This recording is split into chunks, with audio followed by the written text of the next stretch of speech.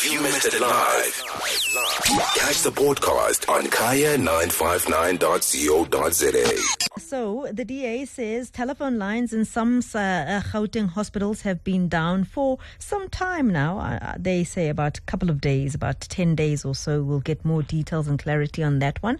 And they say, in fact, it seems like it's because those lines were not paid for. On the line with us is the DA Gauteng Shadow MEC for Health, Jack Bloom. Thanks very much for your time. Good evening and welcome. Good evening. Good to be with you. So how long have the telephone lines been off and down for?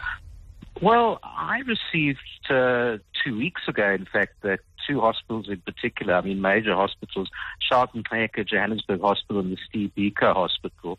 And I must say, I assumed, well, there's a notorious history of broken switchboards, that the switchboard had broken down. Load shedding puts them under stress. And I actually asked the CEO of Steve Biko Hospital, what alternate numbers. She confirmed that the switchboard was non-operational and what alternative numbers could be used, and cell phones, and I sent it on. But it seemed very unsatisfactory at the time. I actually, 10 days ago, did issue a press statement on the situation at those two hospitals. But then late last week, I was getting from various sources that, in fact, it's far wider than just two hospitals. It's because they haven't paid their telephone accounts. Then I tested the numbers for various hospitals, and either it said this number does not exist, or it just rang and rang and rang. So I put out a press statement today, and interestingly, the Gauteng Health Department has responded, and this is what they say. They say that there's no fewer than 32 hospitals that don't have functional switchboards because, yes, according to them, they haven't paid the bills for Telkom. They say there's, quote, discrepancies in the billing, and that's why, they're owing money. They haven't sorted that out. And it turns out 83 clinics as well.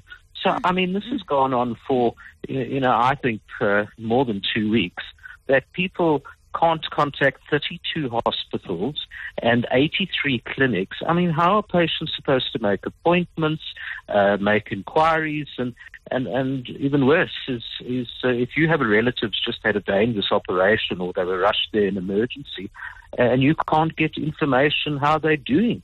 So I think this has affected thousands of people, and the fact that it's because they simply haven't paid their bills with some lame excuse about billing discrepancies, and they've only admitted it in reaction to my statement today.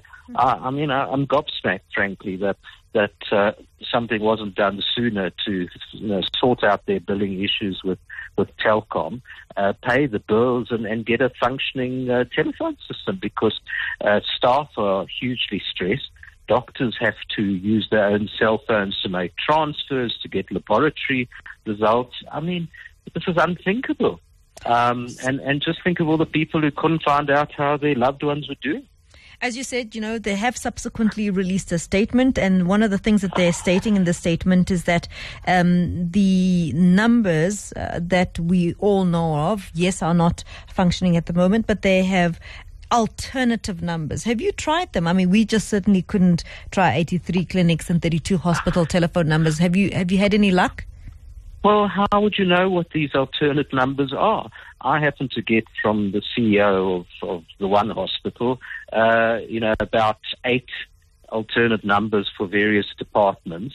And that was because I have access to a CEO, and she provided it to me, and the people who contacted me who couldn't get hold of this particular hospital, I sent them these numbers. But how are ordinary people who just simply can't get through, and they don't know that the switchboard is broken, they just assume it, how are they supposed to get these alternative numbers?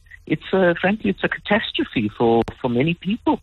They just simply can't contact the hospital. And the fact that this situation, from my experience and the people who've contacted me, has gone on for, in fact, more than 2 weeks, and the department only reacts now because I've raised it publicly, just tells me how dysfunctional this department is, and how you need a massive shake-up there.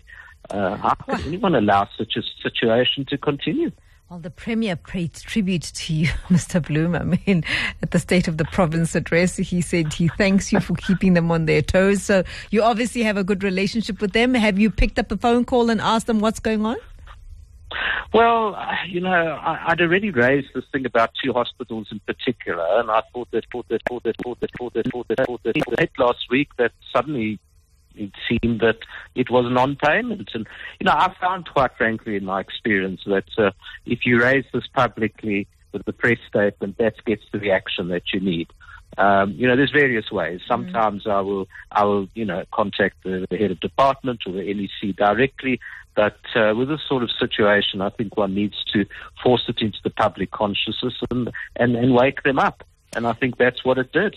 Just quickly give me an update on the issue of your visit to the Tembisa hospital. The MEC says, she's going to fight this tooth and nail. People are supposed to have their privacy when they're in hospital. Just give us a sense of where this legal action is at the moment. Well, we fiercely defend our right to visit hospitals. There's a long history of me in particular being barred from hospitals. I don't know if you recall, about 15 years ago, I went to Chris Harneyberg on a hospital, and there was a picture of me, a photo of me, and they said, "Don't let this man in." And we took it up with the Speaker.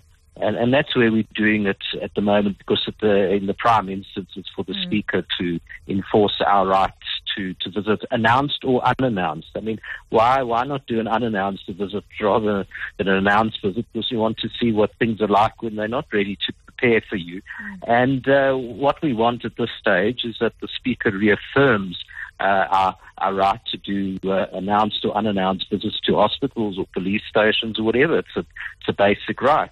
As you know, we went there with our Premier candidate, Solly Msimanga.